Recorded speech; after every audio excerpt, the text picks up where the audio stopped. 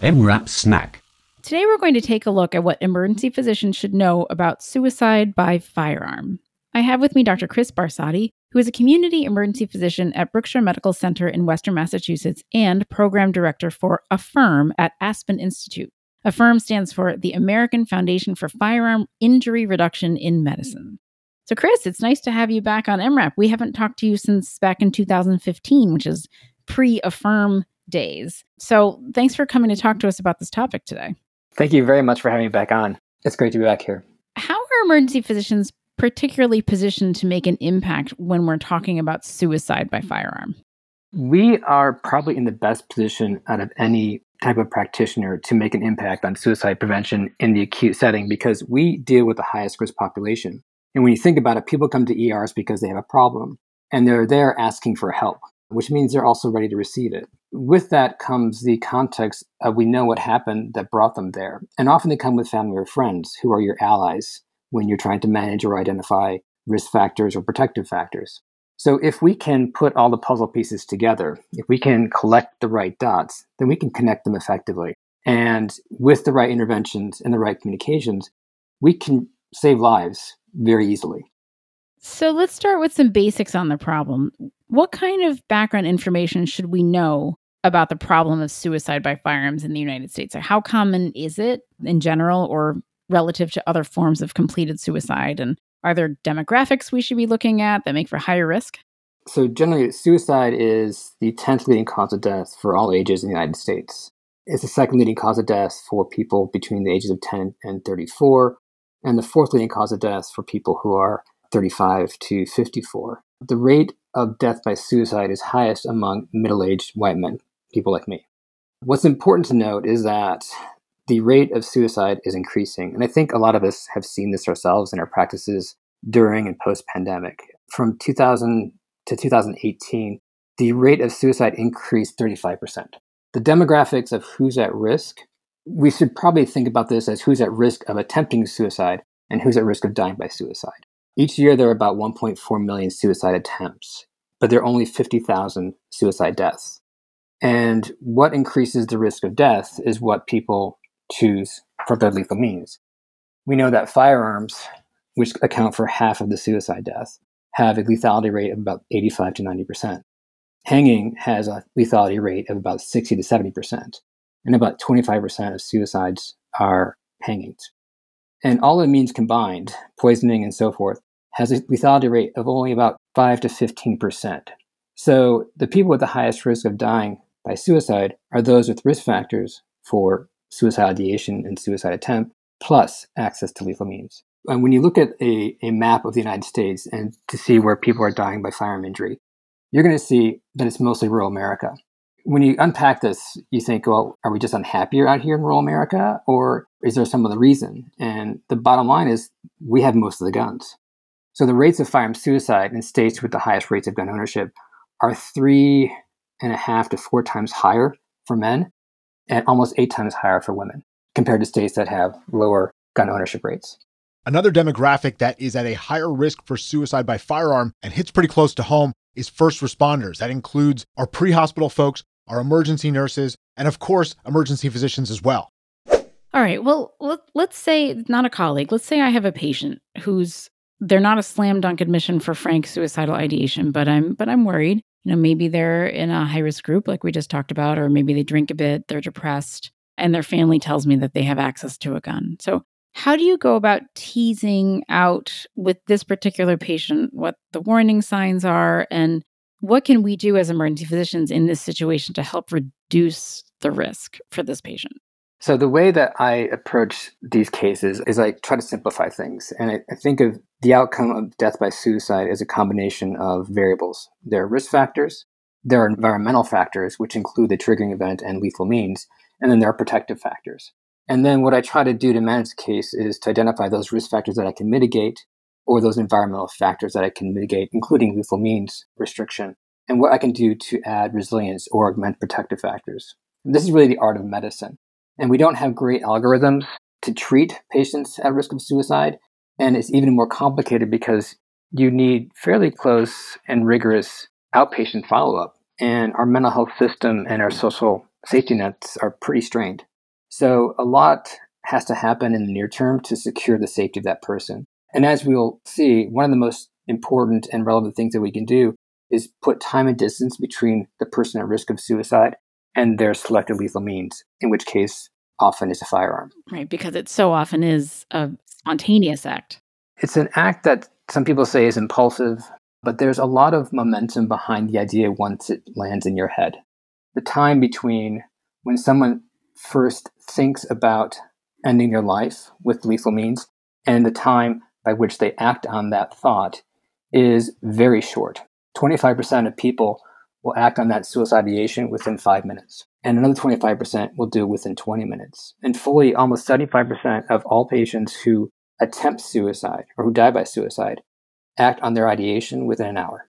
Understanding that rapidity from the thought entering the mind to acting on that is obviously really important, but then it means that we need to have an approach, a structured approach to helping that patient to finding out what that risk is. The first step is to recognize the context, because without context and screening for lethal means can lead to difficult conversations with patients and their families.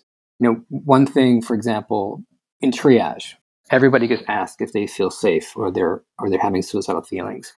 And in some states, they also ask their patients about whether or not there are firearms in the home. And without the right context, this can be seen by a gun owner as intrusive. And I would never consider asking my patient with a sprained ankle if they had firearm access unless I thought there was some risk of interpersonal or self-directed violence. So we have to be very cautious about when and how we screen patients. There always has to be a why behind it. And so when you understand and recognize that somebody is at risk for self-directed harm, then it's appropriate and it's much easier to ask about their lethal means because there is that connection. And you also find that when the family and friends are there present with you, they recognize that risk. And so they also want to be party to it. Because some of the best ways for us to prevent death by suicide is to get far upstream of this crisis. Suicide is a preventable condition.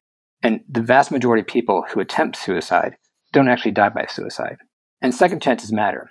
So if somebody uses firearms, for example, as their chosen lethal means, they don't get many second chances. Because of that, we want to make sure that if the patient is sent home, we are protecting them against that impulsivity, that we are providing some layers of safety. And we know that the family members and friends, and in some states, gun shops and other colleagues or peers in the gun community can help keep their guns safe. Because again, we know that there is a measure of impulsivity in the act of suicide. And if that patient doesn't have access to lethal means at that moment, then that increases the chance of preventing death. And this is also important because we know that people, when they develop suicide ideation, research shows us that they don't change their mind about lethal means. So for example, if someone has the ideation of harming themselves with their firearm, and the firearm is no longer available or locked up or safely stored, they're not going to change their mind and use a rope or something else. That does happen, of course. But that's not the majority of cases. And this is important also in how we communicate, not just with our patients, but with our community about this, because the best actors for injury prevention regarding suicide and death by firearm are the community members. And I'm a gun owner. I'm a rifle instructor as well for youth. And I have a number of friends who have owned gun shops or in the retail setting. And there are many stories that I've heard of people coming into gun shops who seem to be at risk of harm. And they can't really decide, okay, they were harming themselves or somebody else, but they just see something is off. And they've turned down gun sales to people. And this is actually injury prevention in the community. Now, there aren't standards around that right now, but it is something that's happening with increasing frequency. And there are now studies with the CDC and with other private foundations to how to engage retailers, firearm retailers, ranges, and the community to best identify people at risk of harm and to keep them and their guns safe. What can you do in some states when the person is not really willing to relinquish their firearm? So yes, I'm getting into red flag laws in various states. Can you tell us the state of red flag laws, sort of the range of legislation in various states? And in those states, what is it within our rights to do in terms of securing these firearms? There are red flag laws or extreme risk protection orders or gun violence restraining orders, whatever they're called in the state, in 19 states currently. I don't know the exact number, but I understand that in a few, physicians are petitioners for the activation of a extreme risk protection order. In the vast majority of states, including my states of Vermont and Massachusetts, physicians cannot petition to have a patient's gun taken forcibly. There's a lot of debate and discomfort surrounding this topic. Generally, how a red flag law works is that a person is identified to be at risk by a family member or a law enforcement officer, and then that person will engage a DA or a prosecutor to gain permission to seize that person's legal firearms that are then taken away, and that person at risk is often then brought to healthcare, to an emergency room on a welfare check.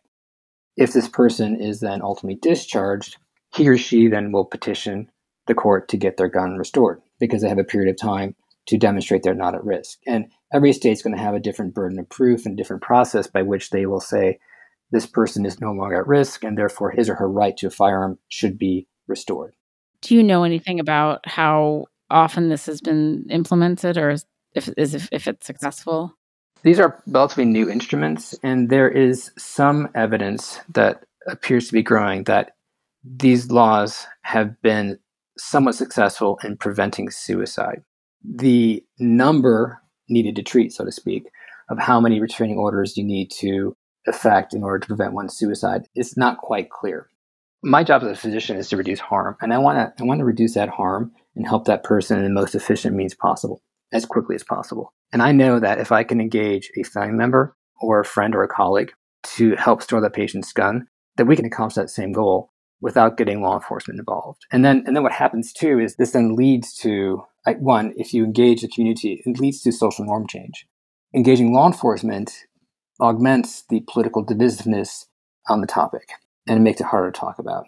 So that's what I'm seeing presently. I mean, working in a state where we do have red flag laws, I have on occasion had patients under my care who had a restraining order effected against them by a family member.